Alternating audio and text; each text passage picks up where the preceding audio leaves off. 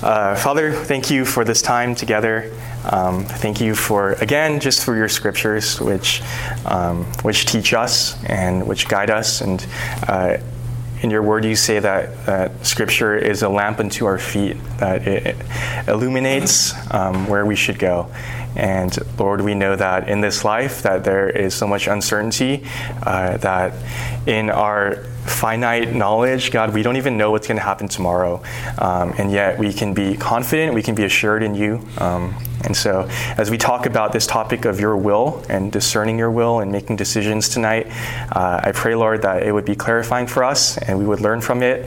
And more importantly, that it would just change the way that we live. It would help us to worship you and love you more.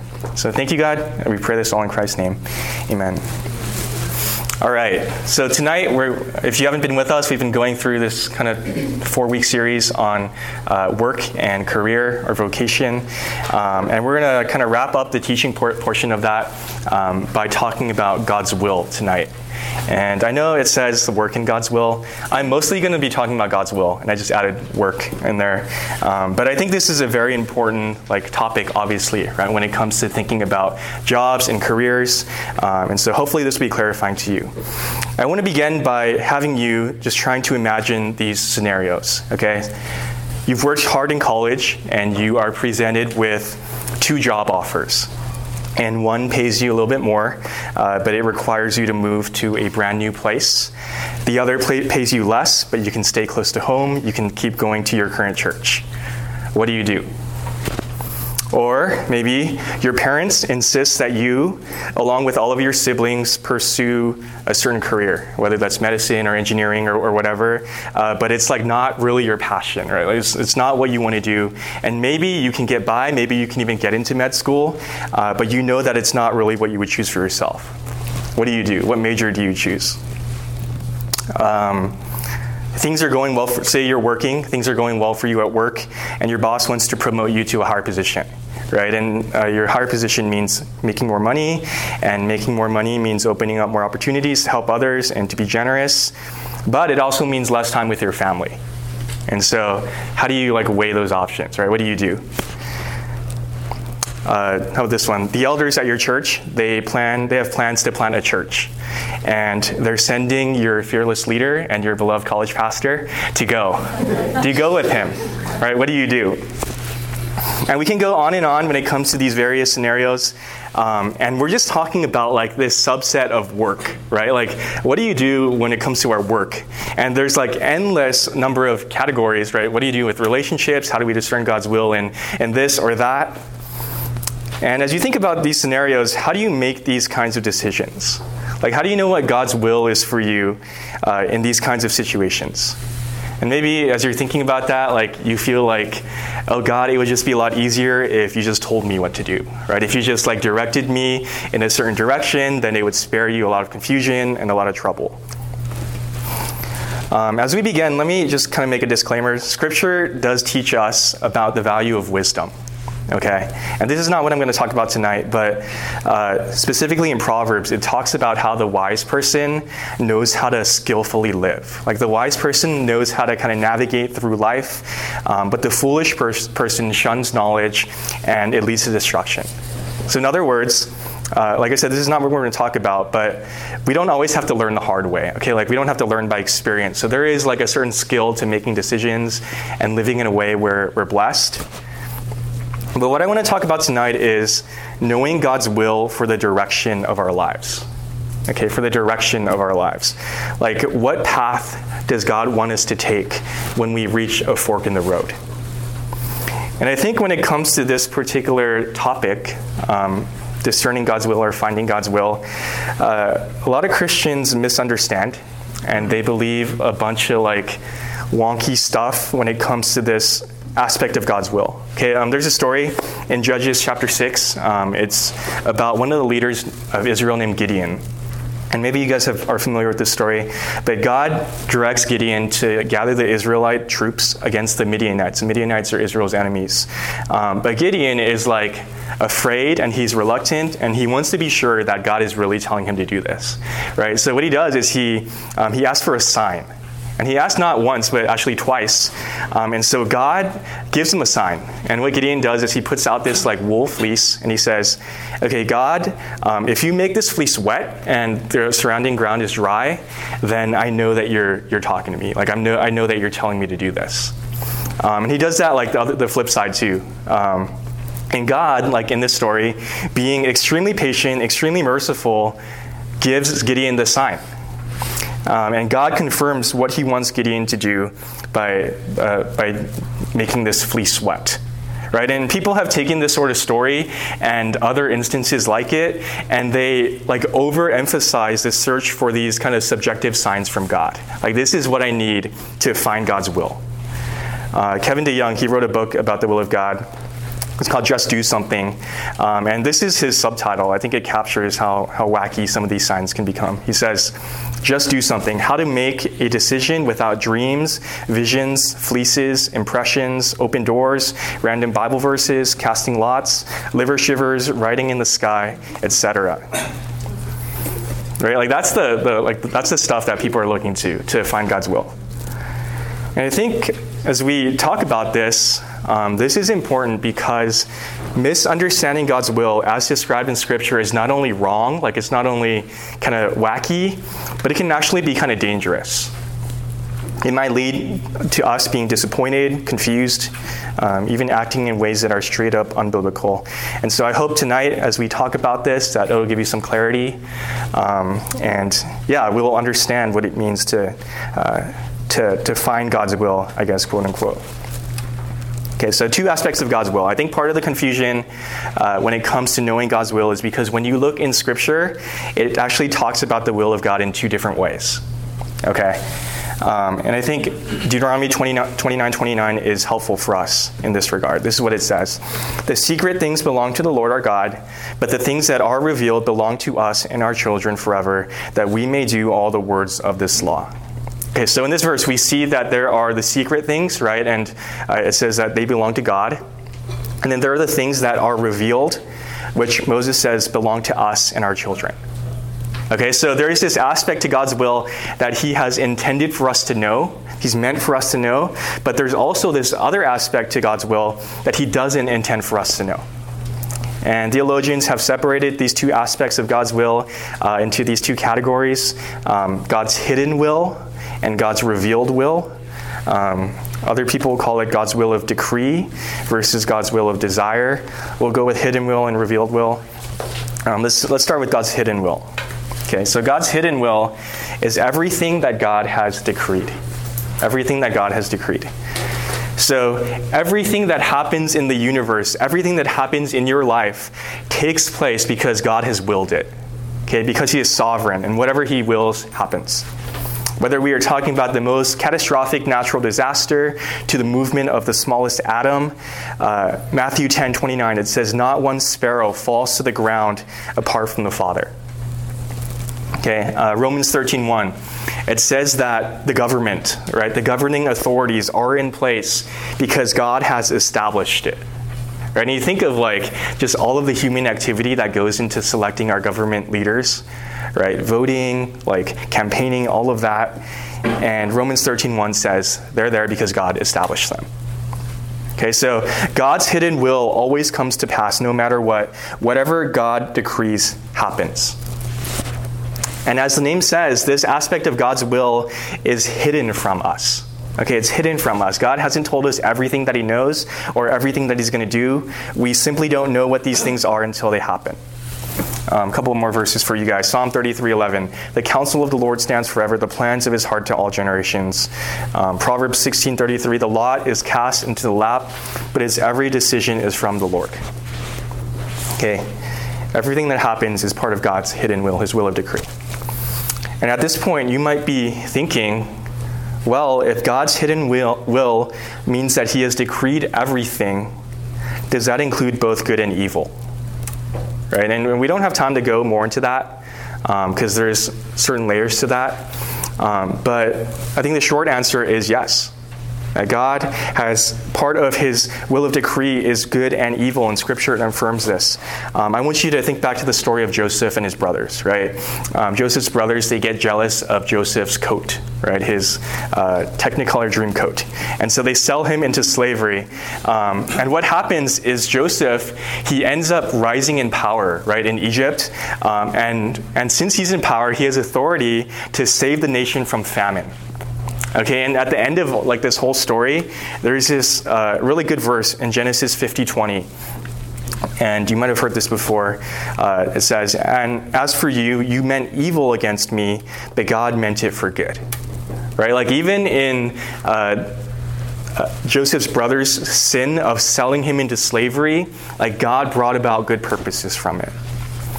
I think an even more significant example of both good and evil being contained in God's hidden will is the cross, right? That's the most obvious example.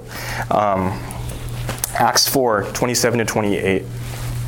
I think this is Peter preaching. He says, "For truly in this city there were gathered together against your holy servant Jesus, whom you appointed, both Herod and Pontius Pilate, along with the Gentiles and the peoples of Israel, to do whatever your hand and your plan had predestined to take place."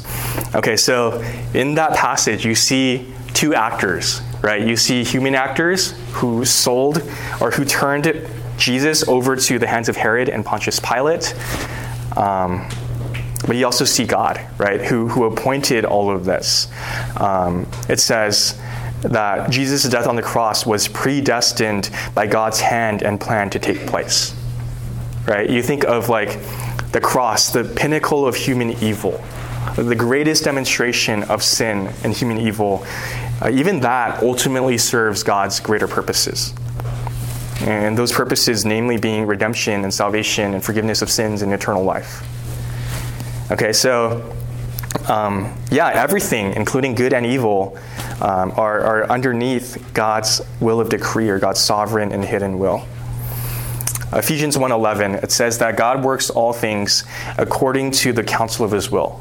And that means that though we might not always understand why God does what he does, his purposes, we simply have to trust his wisdom. Okay, so when it comes to this question, what is tomorrow going to look like? Or what is tomorrow going to bring for me? Or what is the rest of my life going to look like? Or even what is next year going to look like?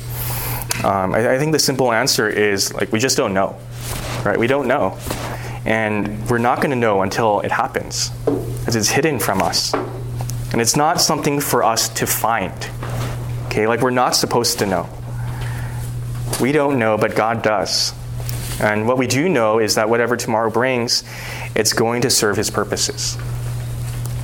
Okay, so that's the first aspect. That's God's hidden will. The second one is God's revealed will. God's revealed will. And this is what God has chosen to make known to us, namely through his word. What God has chosen to make known to us, namely through his word.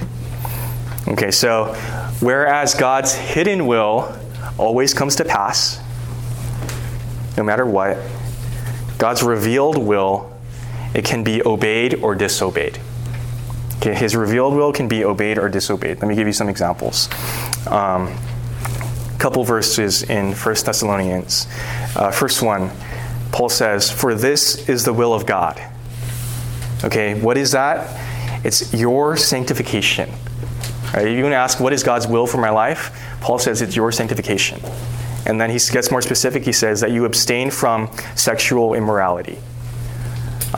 In 5:18, he says, "Give thanks in all circumstances, for this is the will of God in Christ Jesus for you."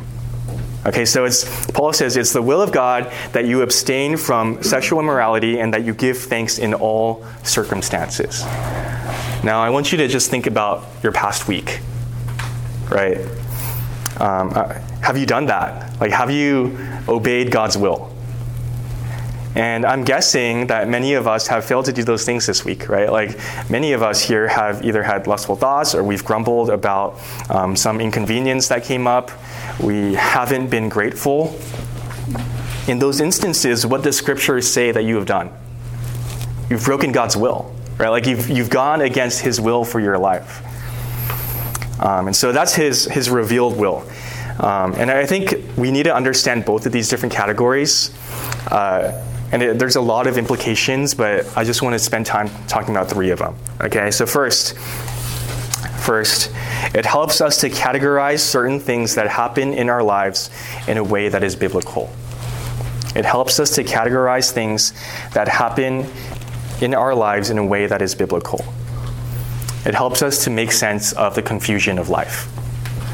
When you look around at the world, when you turn on the news, and you see things like murder or abortion or sexual assault or terrorism or racism happening, maybe you've asked yourself this, like, how can you really say that God's will is being done?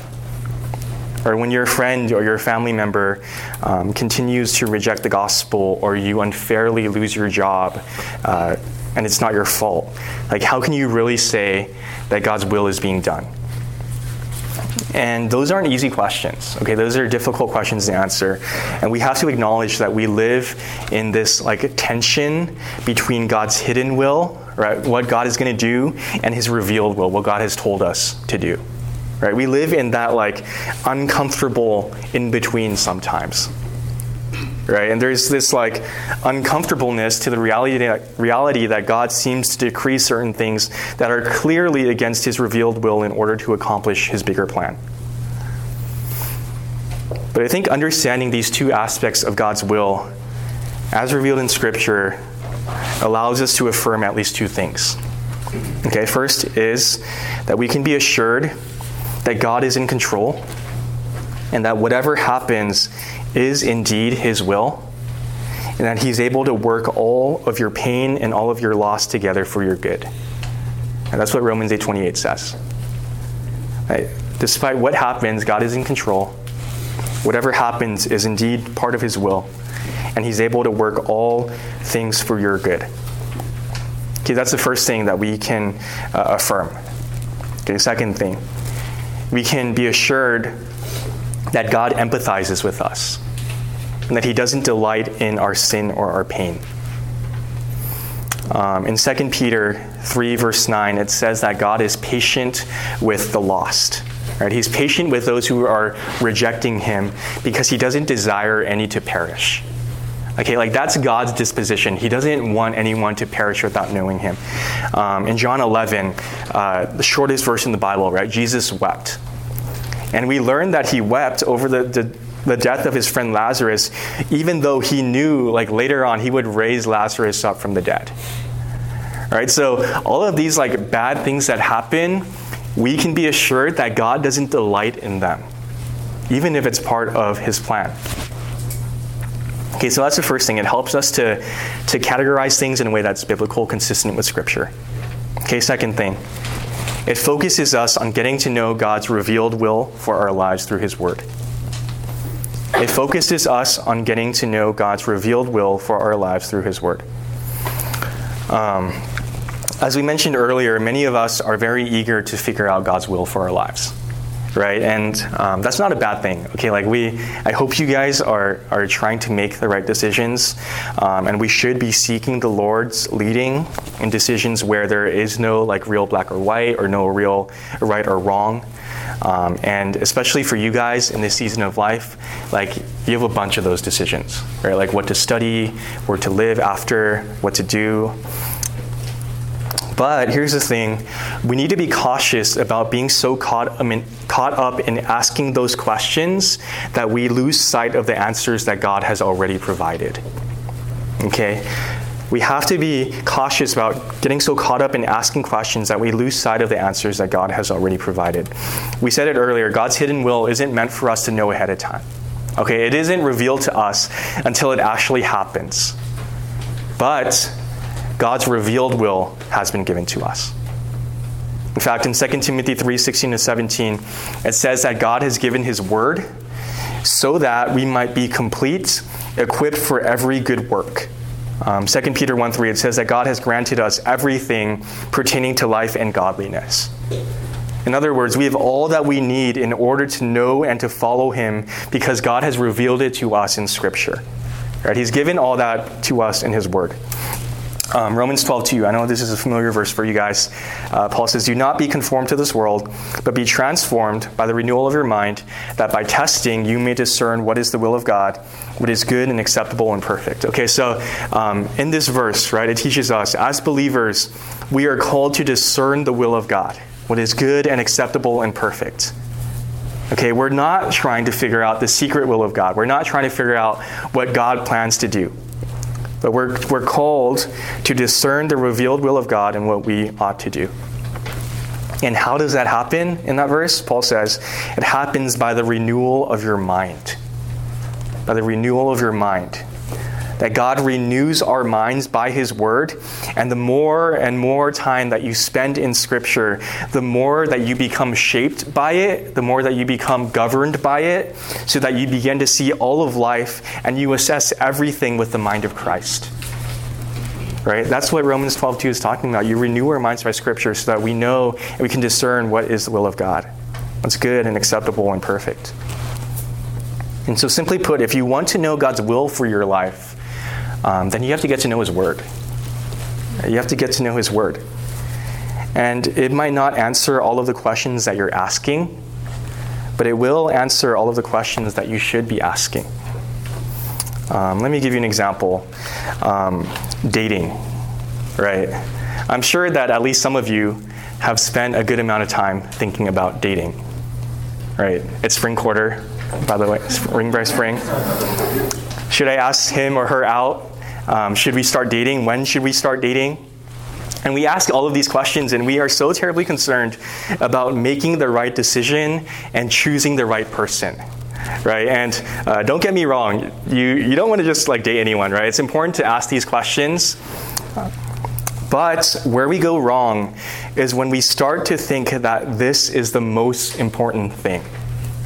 Okay, when we believe that the success of our whole dating and maybe even married life will depend on making the right choice. Right? That's where that whole idea of are you going to marry the one works, or it comes from. And what is the assumption here? If we are in God's will, if we make the right choice, then life will be easy and comfortable and trouble-free, and it'll just be happily ever after. Where we go wrong is when we're no longer seeking understanding, but we're seeking omniscience. We're seeking to know everything like God does. When we want to know every step, every turn, every possibility, every outcome. And so, what is God's will for you in dating? It is not mainly about who you date or when you choose to date. His priority for you in dating is to be godly. Okay, whether you are single or whether you are married, whether you marry this person or whether you marry that person. Same thing applies to your job and your career. Okay, just replace your boyfriend and girlfriend with your job in this example. The most important thing to God, according to Scripture, isn't where you go. Okay, it's not what kind of work that you do. It's your Christ-likeness. It's your sanctification. This is the will of God for your life. Your sanctification, not your occupation. Let me talk about this idea of calling a little bit. Okay, you guys have probably heard that, right? What is your calling? Or maybe you've said that yourself. I think God is calling me to pursue this particular career. Now I know that not everyone means the same thing when they use the word calling. Okay, but let me talk about it in the context of career or work or job. Someone might ask you, what is your calling? And what I mean by that is, what job or what career did God create you to do? Right? And the thinking is it's this one big thing in your life that you're supposed to do, right? It's the one big thing that you were born to do that gives you significance and meaning. And I think there's certain appeals to that idea, to have this singular calling. For example, it gives us an extra sense of significance, right? If you know I'm doing what I was called to do, and this is what I think God created me to do, then I can get through things when times are hard, right? It gives us a little more motivation. Or it gives us hope, right? Maybe you are doing something and you're not enjoying it and you think that your calling is somewhere else. And so there's the hope of something better because you're outside of God's calling, right? My true calling is somewhere else. And if you notice, people only say calling when they're talking about something like significant, like, oh, my calling is to be a doctor or a pastor, or like, they're not going to say my calling is to like sell insurance or something like that. Let me tell you how Scripture describes calling. Okay, the word call or calling in Scripture. 90% of the time, when Scripture uses that word, it refers to either the act of naming something. For example, you will call him Isaac, okay? You will call him this or that. Or the act of crying out or summoning someone. Like, I'm going to call you in my presence. Okay, that's 90% of the time in Scripture. Besides those instances, the word is used to describe the general call to believe the gospel. Okay, the general call to believe the gospel. Or the effectual call of the Holy Spirit. Example is Romans 8:30, right, where the Holy Spirit calls a believer to regeneration and saving faith. Or calling refers to someone's position and identity as a member of God's people. And Paul talks about this, like you're called to live a certain way because you're part of God's people. Okay, last one is the call of a prophet or an apostle. Those are the main ways. So general call of the gospel, effectual call of the Holy Spirit, one's position or identity as a member of God's people, and the call of a prophet or apostle. Basically, Scripture doesn't talk about calling the way that many people talk about calling, which is like the single big thing that defines you and makes up your entire life. There is an instance in Scripture where it does talk about calling that I think is closer to what we have in mind. It comes from 1 Corinthians 7. So why don't you guys turn there, actually. 1 Corinthians 7, we're going to look at verses 17 to 24.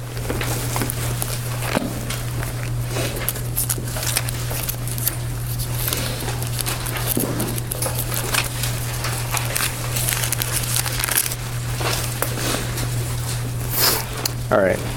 Let me read this real quick. It says, "Only let each person lead the life that the Lord has assigned to him and to which God has called him. This is my rule in all the churches. Was anyone at the time of his call already circumcised? Let him not seek to remove the marks of circumcision. Was anyone at the time of his call uncircumcised? Let him not seek circumcision. For neither circumcision counts for anything nor uncircumcision, but keeping the commandments of God. Each one should remain in the condition in which he was called. Were you a bondservant when called? Do not be concerned about it. But if you gain your freedom, avail yourself of the opportunity. For he who was called in the Lord as a bondservant is a freedman of the Lord. Likewise, he who was free when called is a bondservant of Christ. You were bought with a price. Do not become bondservants of men. So brothers, in whatever condition each was called, let him remain with God." Okay, the context of this is Paul is talking to bondservants, and he's talking about their relationships with their master. And he's going to talk about like marriage and singleness later, and I think some of the same principles can apply. But I want you to notice how Paul uses the word call in this passage.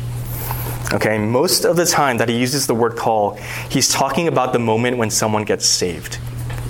Okay, he says, for example, verse 18, "Was anyone at the time of his call already circumcised? Let him not seek to remove the marks of circumcision." Basically, if you're circumcised already when you became a Christian, that's cool. Stay that way. That's the main use of the word call in this passage, except in verse 17. In verse 17, we have a different use of the word call. This is what he says.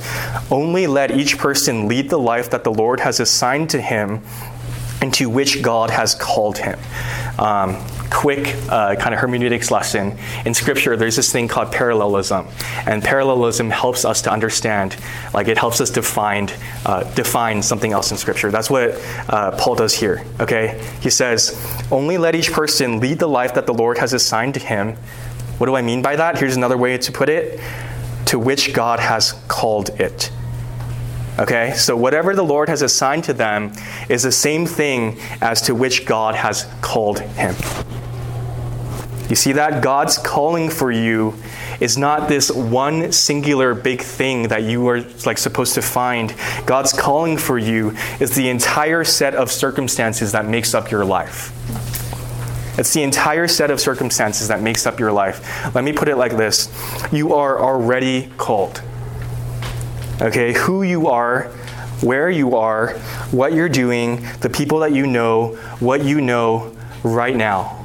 That is your calling. It's not just where am I going to end up in the future or what am I going to do, but it is where has God put me right now. That's your calling. See, your job is never the most important thing about you. Can we talk about faithfulness in life? Faithfulness is never confined to just like one area of your life. It's everything that God has called you to do.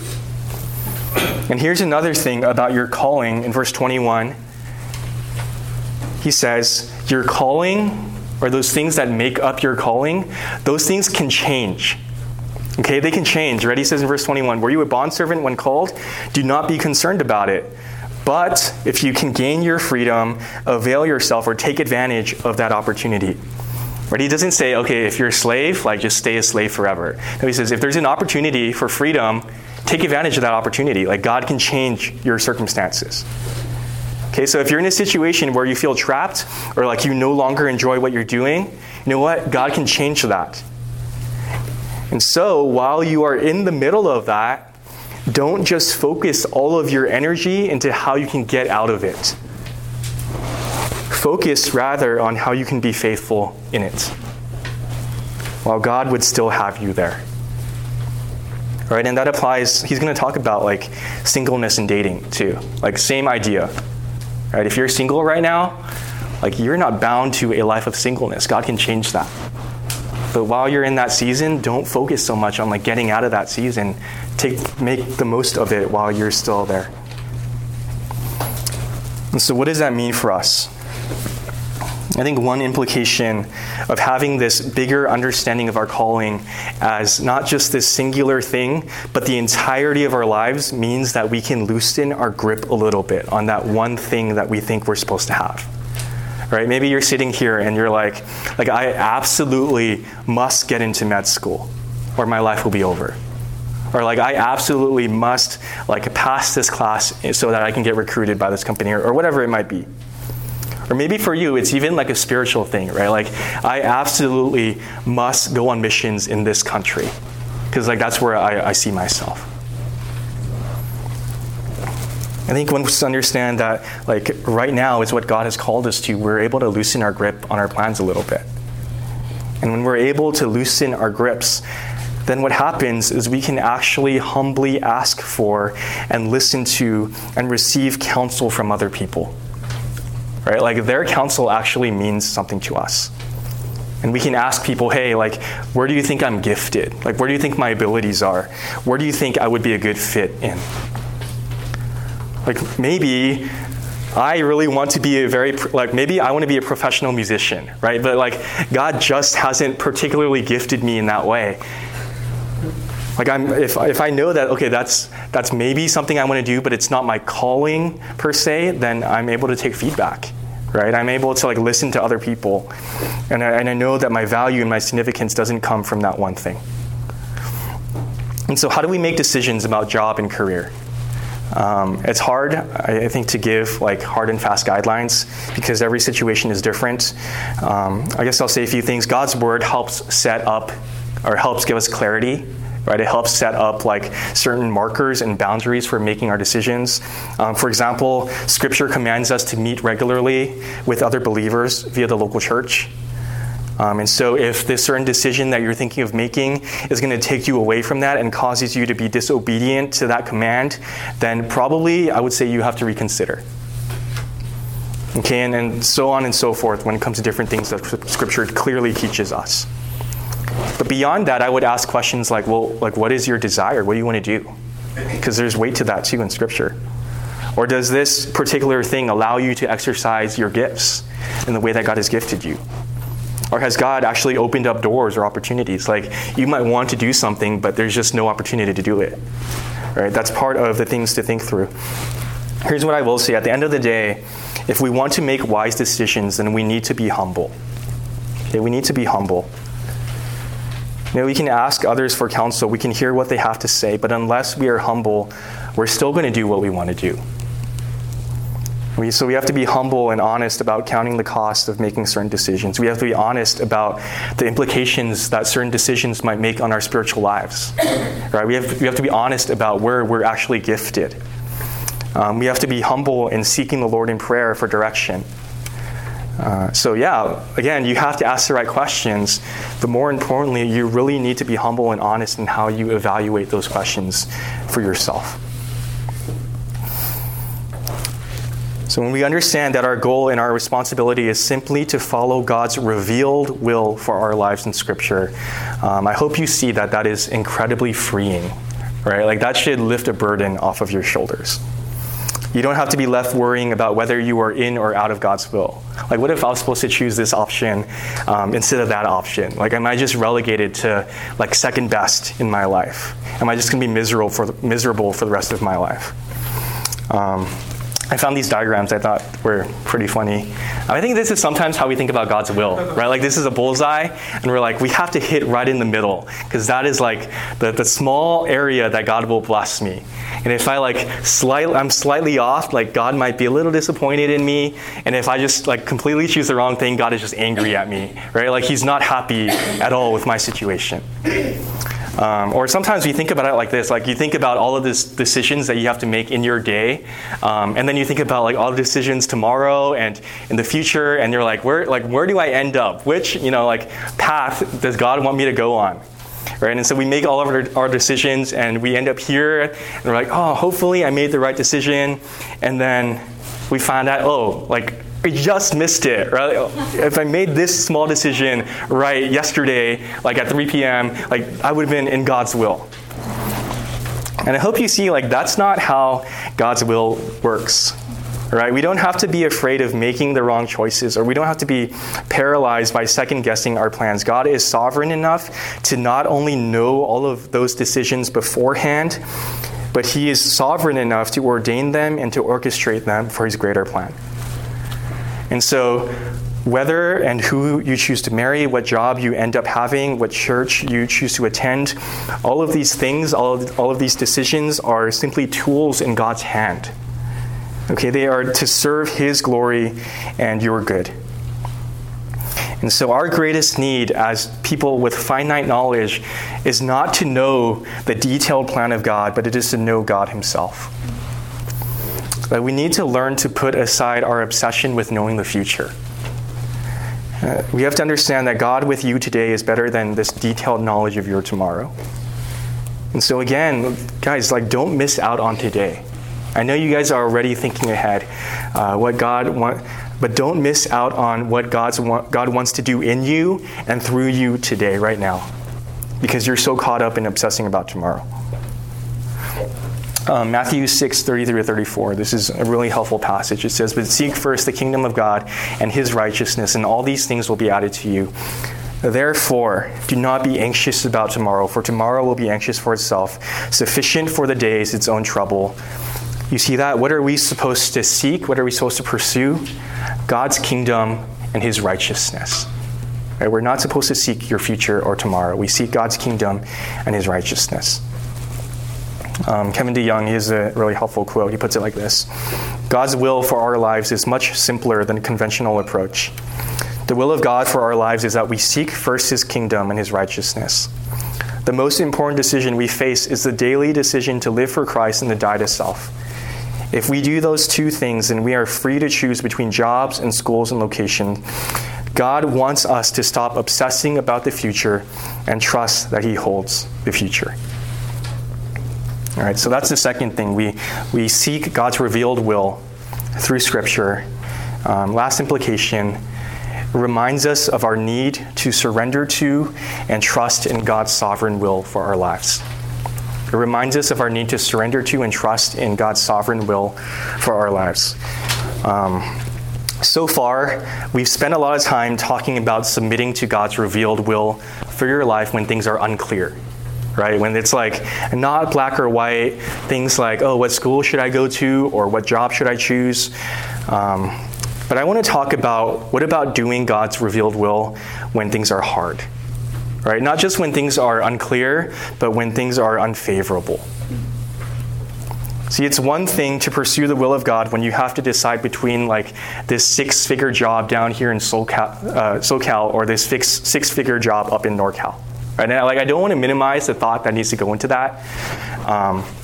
But it is an entirely different thing to accept and to embrace God's will when you're in the middle of trial and suffering. Right? It's like a totally different thing to embrace God's will when things are hard. Like when you've applied for dozens and dozens of jobs and you still don't have an offer. Or when you're super unhappy with what you're doing. Right? Like how do we learn to embrace God's will in those moments?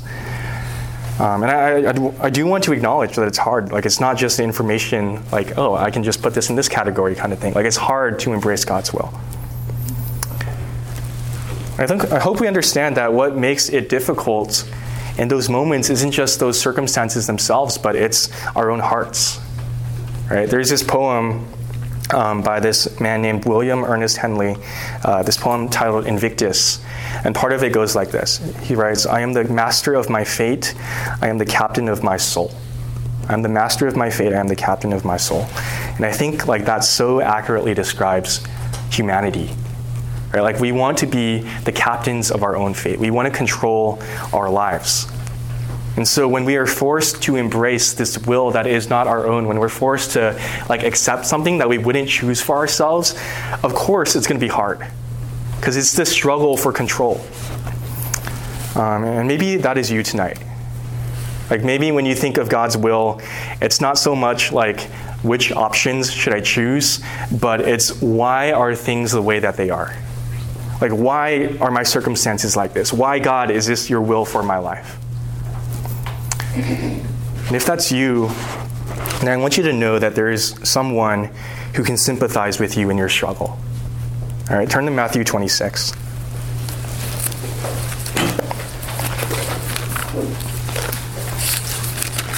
We're going to be in verses 36 to 42.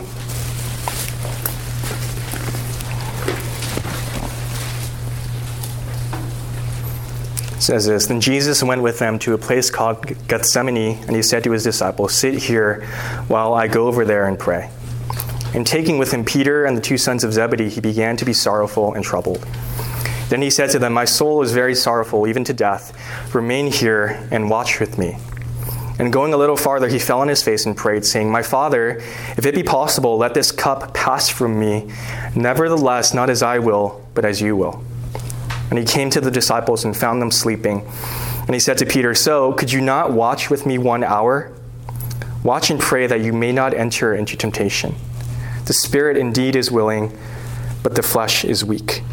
Again, for the second time, he went away and prayed, My Father, if this cannot pass unless I drink it, your will be done. You can stop right there. I think this is a familiar passage to us, right? This is the night that Jesus is about to be arrested. And Matthew says that Jesus, his soul is very sorrowful, even to death. He's falling on his face.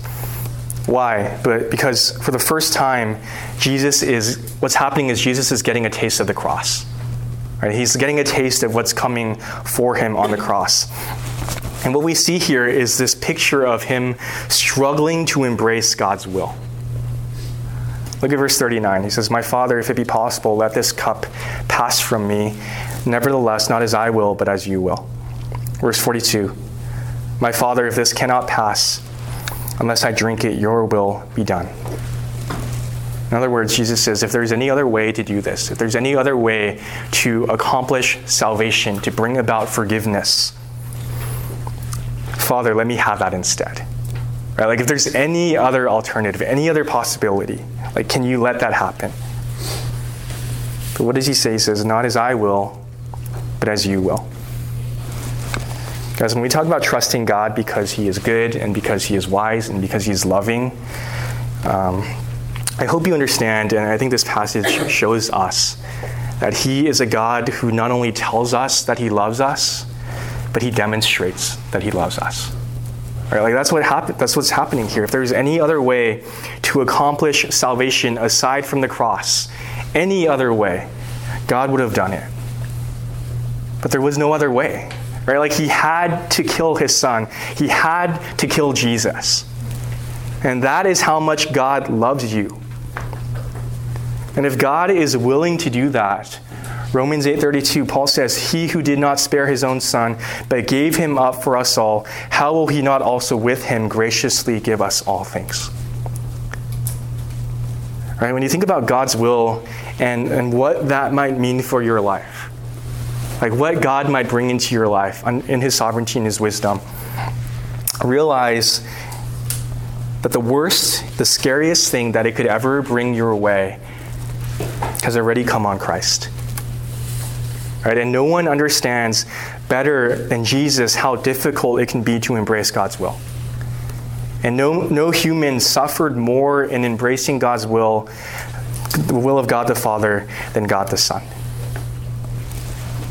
And because Christ chose to submit to the Father's will, not my will, but yours be done, because he chose to submit to God's will rather than to cling tightly to his own, we benefit from that, right? We've been brought near. We know a God and a Father who is for us and not against us. And if we know that that is a God who is for us, then that means we can trust him whatever he brings into our lives. So whether it means stepping out in faith and making a decision, or whether that means enduring faithfully the circumstances that God has sovereignly willed for you in your life right now, we are called not to figure out God's plans so that they are crystal clear to us, but we are called to trust in the crystal clear character of God. Let me close with just two illustrations. First one is this. Many of you know Tim Keller, right? He is the pastor of Redeemer Presbyterian Church in New York. And I read this interview where he talks about the very beginning of his ministry, when him and his wife first moved to Manhattan to start the church. And a bunch of people would ask him, like, "Hey, are you sure that God has called you to plant this church?" And this was what he said. He said, "No, I think he did. I see an opportunity. I don't see anybody else taking the opportunity. I feel an obligation to come. I think it's a good idea. I think God's calling me, but I can't be absolutely sure. I can be sure that I must not lie, it's in the Bible. I can be sure that I must not bow down to idols, it's in the Bible. I can be sure on a lot of things that are God's will. But as far as I know, I won't be sure that I'm called to plant a church until it happens." Can you imagine, we planted a church in Texas, a few years ago. Can you imagine if, Pastor Jesse said that, do you feel called to plant this church? Oh, I don't know, but it's happening. Right? That's basically what he says. And so the follow-up question would be, well, were you at peace with it? How did you feel about it? And this is what Tim Keller would say. Did you have peace about it? He said, "No, it was too hard of a decision. It was too scary. But I know this," and this is really important. He says, "Guidance is as much something God does as it is something that he gives. Therefore, I knew that by selling my house and moving up here and signing a 3-year lease, that if I failed to plant a church, God was preparing me for something that I couldn't envision." Man, that is so good. Right? Beacon, can we have that same attitude? To have biblical convictions and to know that to know what God has called us to do as clearly revealed in Scripture and to faithfully live that out. And yet to trust that if God in his goodness and his wisdom and his love decides to do something other than what we expected, to know that he's preparing us for something far better than we cannot envision. Yeah, that's the first illustration. Second illustration. I mentioned this in the first message a little bit. I think understanding God's will biblically, it changes how we counsel people. Right? I want to make this more horizontal. I want us to think about other people. It changes how we love people. When it happens to us, we totally understand what it's like to live in the gray, right? To be uncertain, right? To be wrestling through this major decision that you have to make in your life, or to be struggling through this difficult circumstance, and it's hard and it's confusing, and sometimes you can have so much counsel, you can talk to all the pastors in the world, and you still don't know what to do, right? Because it's so unclear, you're confused, you don't know what to do.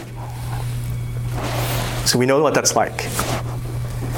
And yet, when it comes to having to walk alongside someone who's going through the same thing, I think we are often a lot less patient. And I think we're a lot less understanding. And I think we want clarity, right? We want everything to be figured out. We want yeah, we want clarity, sure, for the other person's sake, but I think if we're honest with ourselves, we want clarity for our own sake, right? So we don't have to walk with this person through all the messiness and all the confusion and all the heartbreak and stuff like that. A while back, one of my friends, he went through a long season of unemployment, and he was looking for a job much longer than he anticipated. And on top of all of that, there were just a bunch of other things that just for whatever reason hadn't worked out. And me and this friend, we used to have conversations regularly, and he would share with me everything. He'd tell me everything going on, all of his thoughts, all of his frustrations and discouragements. And we had these conversations for months, maybe even over a year. We had these conversations weekly. And I found myself having just a whole wide range of responses. I'd be encouraged when he had victories. I would try to empathize with him. I'd feel frustrated for him. I would feel frustrated at him. And so often, I just found myself just wanting clarity. God, just give him a job already. Or God, just allow him to get into this program that he applied to already. Or just make it easy already. And I think in that, I realized that I had become so fixated on wanting God to just resolve everything that I lost sight of the fact that this was God's will for my friend's life at that point in time. All right, this is what God wanted for him. It was God's good and wise and loving and sovereign will. And what God had called me to do in that moment as his friend and his brother was not just to rush to fix it or eagerly wait for resolution, but to be willing to sacrificially and patiently walk with him as he went through the gray, right? As he went through all of this. And so how does biblically understanding the will of God change the way that I counsel my friend? Well, one, I needed to learn to empathize with him, right? I needed to learn how to cry with him and hurt with him and celebrate with him, knowing that God was right there with him, that God didn't delight in his joblessness or his discouragement or all the difficulty that he was going through. But secondly, I needed to lovingly and to gently direct my friend, his gaze above his circumstances to God who's sovereign. Right? I needed to help my friend to see God still. And that was the best thing that I could do for him. On my friend's wall in his room, there were a bunch of pieces of paper taped to the wall. And on these pieces of paper, he wrote a bunch of different goals. So he'd write this scholarship program, and then he'd write a deadline date underneath it. And as time went by, he had a bunch of these on the wall. And as time went by, these deadlines would pass. And whenever he accomplished it, he would check it off. Right? And as time would go by, it would pass without having been completed. Right? Just a bunch of plans and deadlines that were passed already. And when you look at it as an observer, it became this exhibit of plans that were made that didn't work out. You guys know the Museum of Broken Relationships, right? It kind of reminded me of that. It's just this thing that didn't work out. It's really depressing. But there's this one particular sheet of paper that caught my attention. All of these other ones, they have a goal, a thing to do, and then a deadline. But this one, it just had a phrase. And this is what it said. It said, trust the promises, not the perception. Trust the promises, not the perception. And I needed that reminder, right, as I was walking with him. And he needed that reminder. And I think, by the grace of God, I think he learned that better through that season of life. I think we all need that reminder, right? Trust the promises, not the perception. And so what are some of those promises? Well, Psalm 23, it says that he is your shepherd. It says that he makes you lie down in green pastures. He leads you beside still waters. He restores your soul. He leads you in paths of righteousness for his name's sake. It says that surely goodness and mercy shall follow you all the days of your life. Right? And at the end of Psalm 23, when you really comprehend all of that, the psalmist concludes, and he says, I shall not want. I shall not want. In other words, I trust him, I surrender to him, and I pray with faith, not my will, but yours be done. Right? Beacon, I pray that would be us as well. Right? As we reflect on the character of God, it would lead us to say, I shall not want, not my will, but yours be done. Let's pray.